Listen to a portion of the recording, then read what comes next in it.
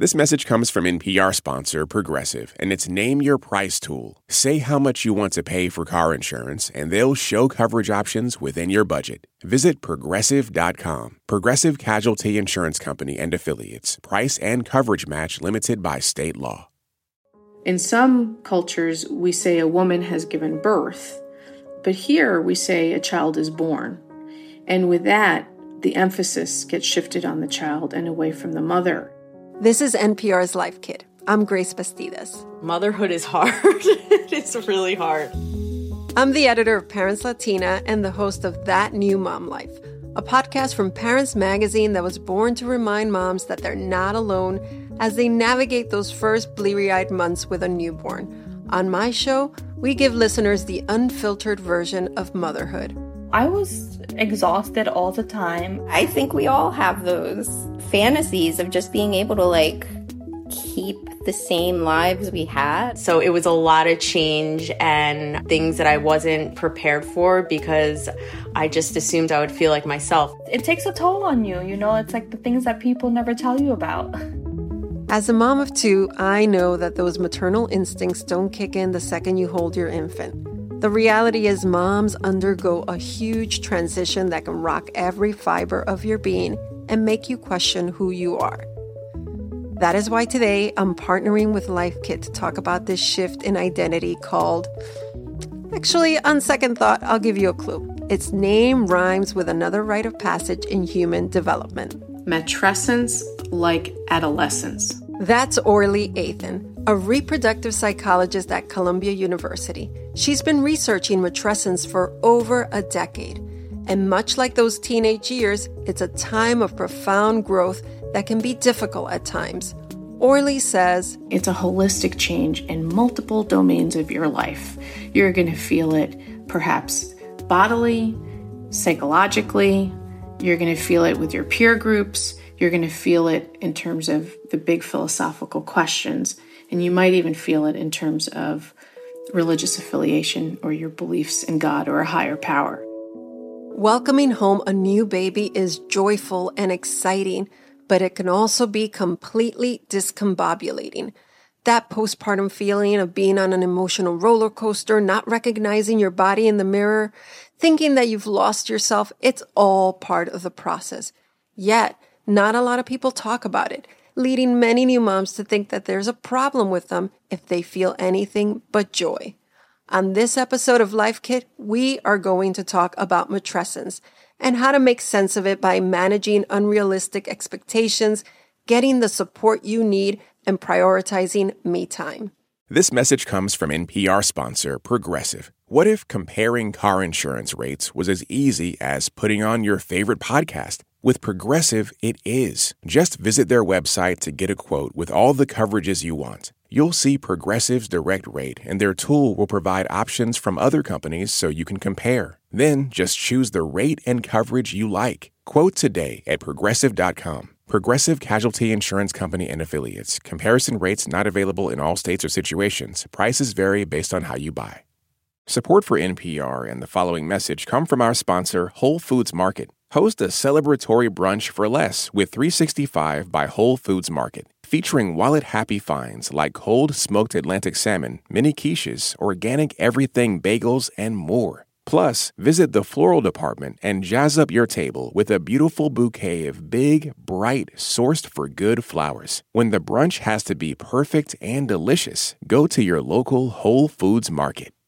Before we get to the takeaways, let's dig into the concept of matrescence and how it evolved. Because while this term may seem relatively new, it actually dates back to the 1970s when it was coined by medical anthropologist Dana Raphael. She thought that this transition time was deserving of its own word, of its own term, matrescence. She doesn't get much further because she needed to wait a few more generations for more women to become scientists who could then study this more themselves and make motherhood a subject of seriousness and of interest. That's where Orly comes into the picture. She started interviewing women about their postpartum experience as part of her research work in maternal mental health. and she kept hearing the same story over and over again from birthing mothers, as well as moms who had gone through adoption and surrogacy. They didn't have like a good or bad experience. They had a complex, deep, and stretching experience that was not just the sort of postpartum depression narrative, but also this sort of maturation into greater patience and compassion. By creating a more compassionate conversation around childbirth focused squarely on mothers, Orly's psychological framework took off. It inspired a TED Talk and popular books, and it also inspired the people who needed to articulate these feelings most, moms. And I think that wave of that sea change is really because the mothers themselves found this idea to be empowering and needed to spread the word. The word matrescence provided an explanation for what mothers go through, and as a result, helped them recognize that this is normal, which is our first takeaway. So let go of any expectations. Priscilla Kozan has a 4-month-old baby. They live in New Jersey, and she knows firsthand how hard matrescence can be. You know, I fantasized that it would just be really easy, that I would instantly connect with my baby, that I would figure everything out, and my maternal instinct would kick in, and that was not the case. Motherhood is hard. It's really hard. Orly says it can take a while to find your rhythm. Can she provide for herself, and can she ask those who are holding her, just like she would her own child going through adolescence, give her the patience, the time and the compassion to really figure things out until she lands on her own 2 feet again, rather than immediately considering that something might be wrong. While matrescence is universal and can arguably last a lifetime, the process is specific to each individual. Your race, culture, gender, and life experience all come into play, says Priya Alpern, a clinical psychologist who facilitates new mom groups in New York City. We bring our intersectional identities into our experiences of becoming a parent, and that shapes how we subjectively experience parenthood. It also shapes health outcomes and mental health outcomes, as well as access to care. Priya says that women of color, especially Black and Latina women, are at greater risk of experiencing perinatal mood and anxiety disorders, also known as PMADs. Examples include anxiety, postpartum depression, and OCD. And while PMADs are also not uncommon, intervention and treatment is recommended, she says. Keep in mind that the baby blues occur within the first 2 to 3 weeks of having the baby. And so you can't diagnose PMADs within those first few weeks of the baby's life because there are major hormonal shifts that are happening that impact a mom's mood. But after that, if a couple weeks later or a month or 2 later, mom is starting to feel like, something's not feeling right here, something's up with me, I would say go right as soon as possible. So don't hesitate to get help and seek support if you need it. Priya suggests looking at the Postpartum Support International website. It lists directories, regional coordinators for different states, and more. She says it's a good resource for anybody who feels like they might be experiencing PMADs. Life Kit also has an episode on how to cope with postpartum depression. We'll include a link to it on our episode page. The way we approach motherhood is also influenced by our childhoods. As a Latina, I grew up with a selfless mother who put herself last. So I came into motherhood with these preconceived notions that I shouldn't complain, that doing so would be selfish. I had to consciously choose to break this chain. Priya recommends taking the time to reflect on that generational effect as a way of owning your parenting journey. What are the things that I want to replicate with my own child? And then the other side of it is, what didn't work so well for me as a kid being parented or being mothered by my mother? What are the things that I want to do differently? It's okay to do things differently. Just try not to fall into the comparison trap, says Nicole Woodcox-Bolden, a perinatal therapist and doula in Chicago. If you don't have a positive blueprint for the kind of parent you hope to be, you may find yourself scrolling through social media during middle-of-the-night feedings and comparing yourself to what Nicole calls the Pinterest mom. It's only human to measure ourselves against others, but it's essential to keep perspective. You're going to look at the Pinterest, you're going to look at the Instagrams and say like, okay, I know what I don't want, but I'm like, this seems good. Let's take that on. It's a setup if you're thinking that every day is going to be perfect in your white kitchen and all the utensils are put up properly and all the food comes out picture perfect and all the kids look clean at all times and the house is clean. But you don't realize that person just took a picture right there, but 2 hours ago, even 30 minutes ago, it was a mess. Yolanda Weichel has a 2-year-old son. They live in New Jersey, and she became a mom about 8 months before the pandemic hit. She knows this feeling. She's even caught herself asking, why can't I juggle as much as my friend with 4 kids and a full-time job? Stop that, Yolanda. Stop it right now.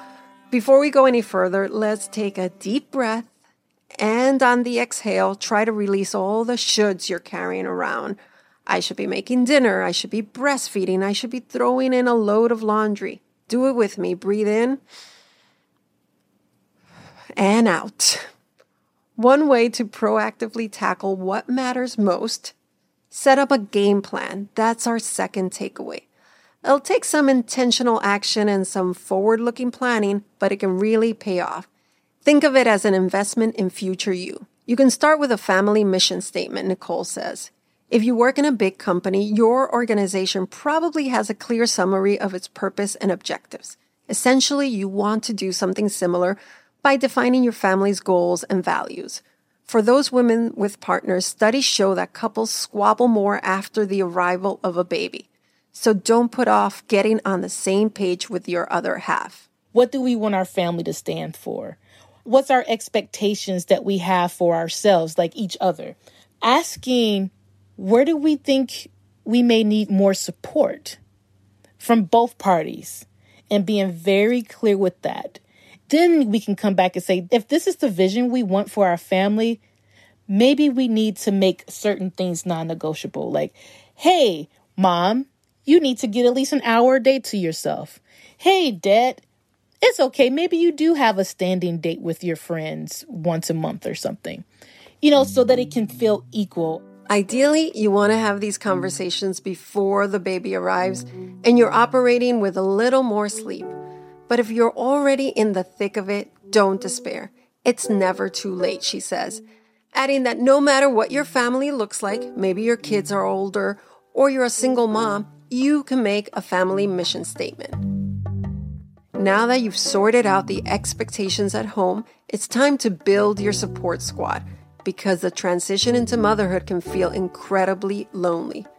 Priya recommends identifying the helpers. Who is the person that you're going to go to when you haven't gotten any sleep that night and you're feeling really, really emotional and you need to vent? Who is the person who you can rely on for practical things? Amanda Autar-Shafula has a 13-month-old son and they live in New York. Honestly, I don't think I really thought about myself as much.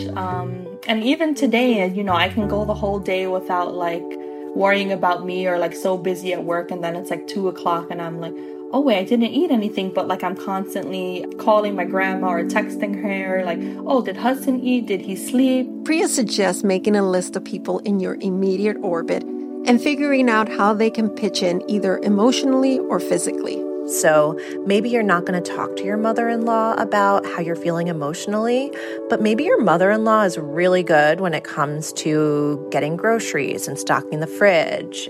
Maybe your best friend lives across the country, but they're available for text support at any time. You just have to be willing to ask for help and accept it. Amanda did. I think my mom kind of was worrying about me. So she would cook or she would bring food over and you have to eat and, get your nourishment in pretty much. Even if, like me, you read all the baby books and were convinced you were going to ace motherhood, outsourcing some tasks takes the pressure off, especially in the beginning when you may be healing from the birth experience. That brings us to takeaway 3, connect with your body again. For birthing mothers, whether your baby is delivered vaginally or by cesarean, you will need to physically heal.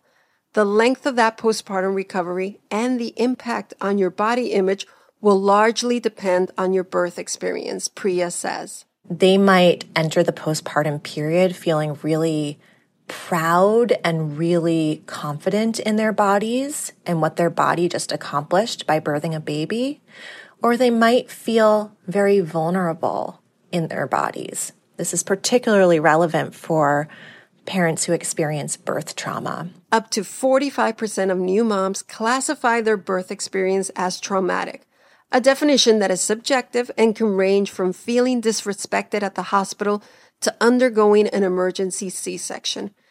But even if you had a textbook pregnancy and birth, Priya says it takes time to adjust to your post-baby body. Studies show that it can take 6 to 9 months to fully recover from childbirth, not the arbitrary 6-week checkup with an OB or midwife. For some women, they might feel like their body doesn't belong to them anymore. They don't recognize their body. It's changed so much. Or if they're breastfeeding or chest feeding, they might just feel, oh my gosh, I always have a baby attached to me. Like, my body is not my own. Reconnecting with your body requires you to move with intention. Exercising is a good option, but hear me out. It doesn't have to be intense. I know you're probably sleep deprived and completely exhausted. But exercise releases endorphins, which can boost your mood and stave off postpartum depression. And this is not a full-on, CrossFit workout. This is just starting a habit of getting up and walking, stretching your body so that you have some connection to your body. You may even want to leave the house. Getting outside has similar benefits to moving your body. And if the monotony is wearing you down, Priya says, it's a way for us to get outside of our bubble and to kind of see that there's a bigger world out there. I go on walks in the morning and I just enjoy looking at the sun shining down through the trees and all of the flowers. And it kind of gets me out of my context in a way that feels really resetting. Sounds simple, but I remember feeling like I was tethered to this little person. I was conflicted about disrupting the bond I was told was important to build. But creating the space to decompress and focus on your own needs is actually good for your child, Priya says. I think this is where a lot of the guilt comes up for new moms, is that they feel bad about doing things for themselves. Even if it's as simple as taking a shower sometimes, I say it is good modeling for your child to show them that you are important enough to take care of yourself. So you have to think about self-care as kind of like fueling up your tank. You got to go do it so that you can bring your best self to parenthood. Now on to takeaway number 4, recenter your mind. It can be easy to feel like you have zero downtime. After all, you are helping a tiny human survive. But there are 24 hours in a day. Things won't fall apart if you take a few moments for yourself. Nicole suggests taking at least 5 minutes in the morning and another 5 in the evening to check in with yourself. The goal is to organize the thoughts in your head as you figure out your new role and make them more manageable. This is a necessity, she says, because if you're completely consumed by the baby, that little voice in your head will start wondering, what about me?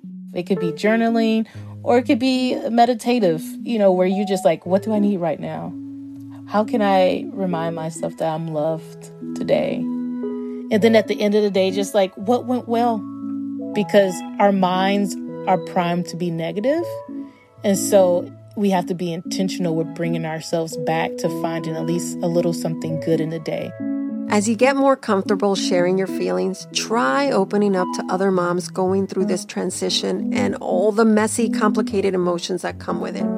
Not only will you feel less isolated, Priya says, but it's a way of debunking the idea that motherhood is all bliss. And when we don't talk about it, the myth of motherhood as this idyllic oasis is perpetuated in our culture.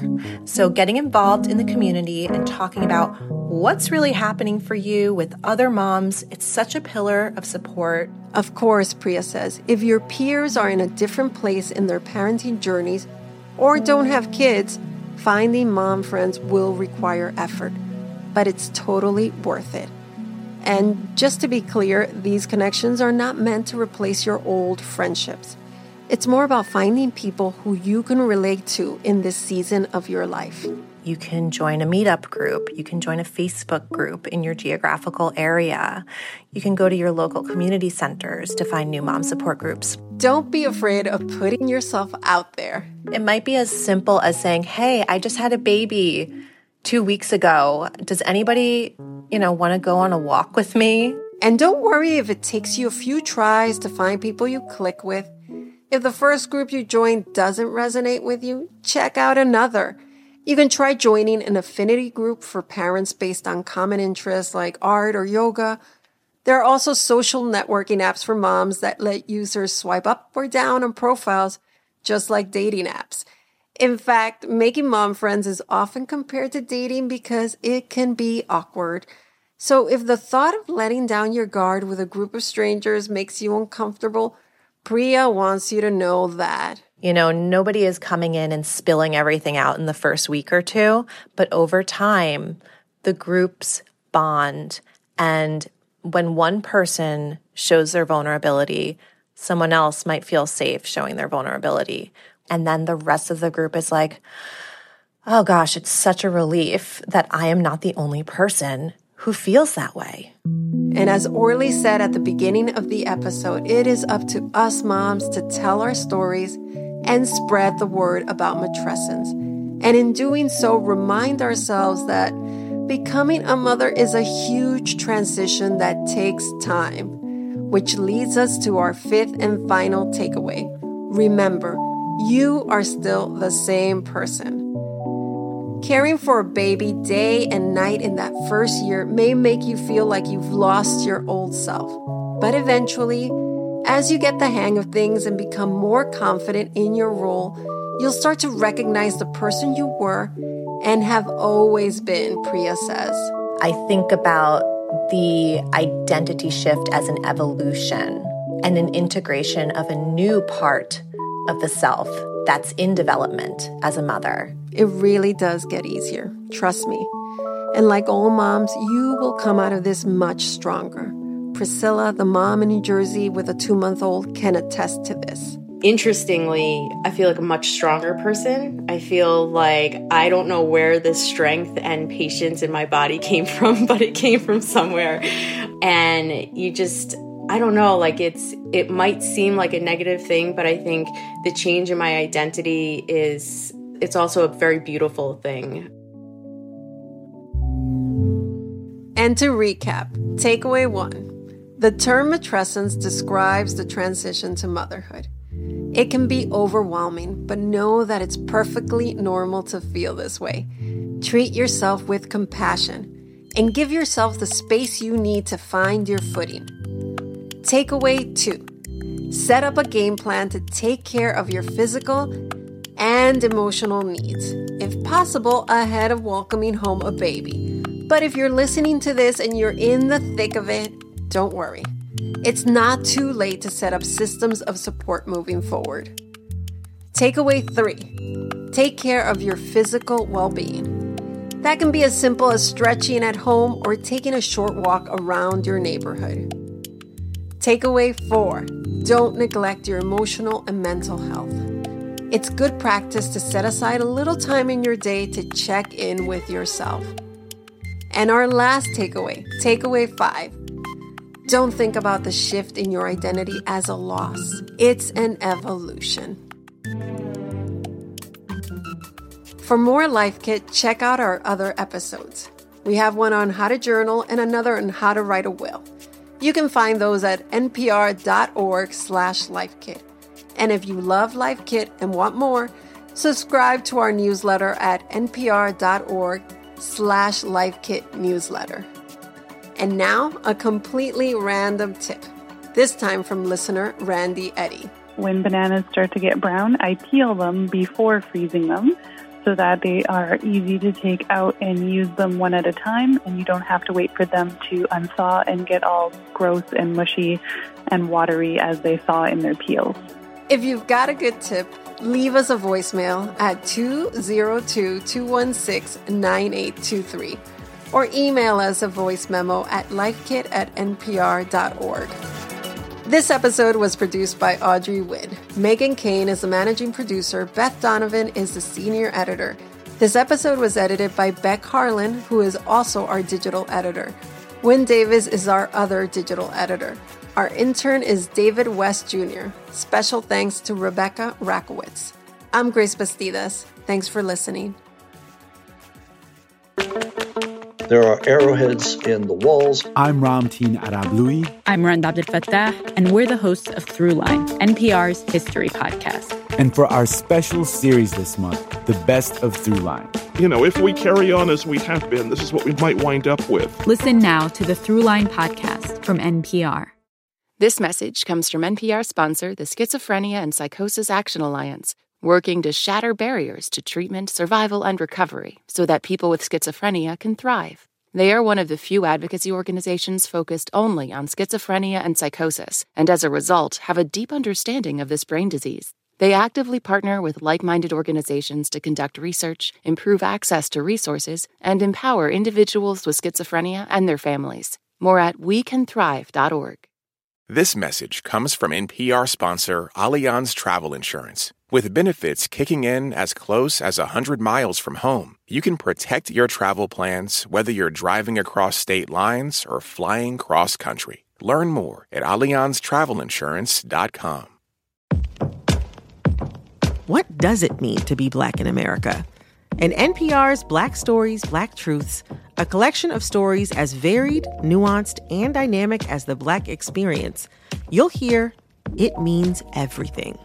Search NPR Black Stories, Black Truths wherever you get your podcasts.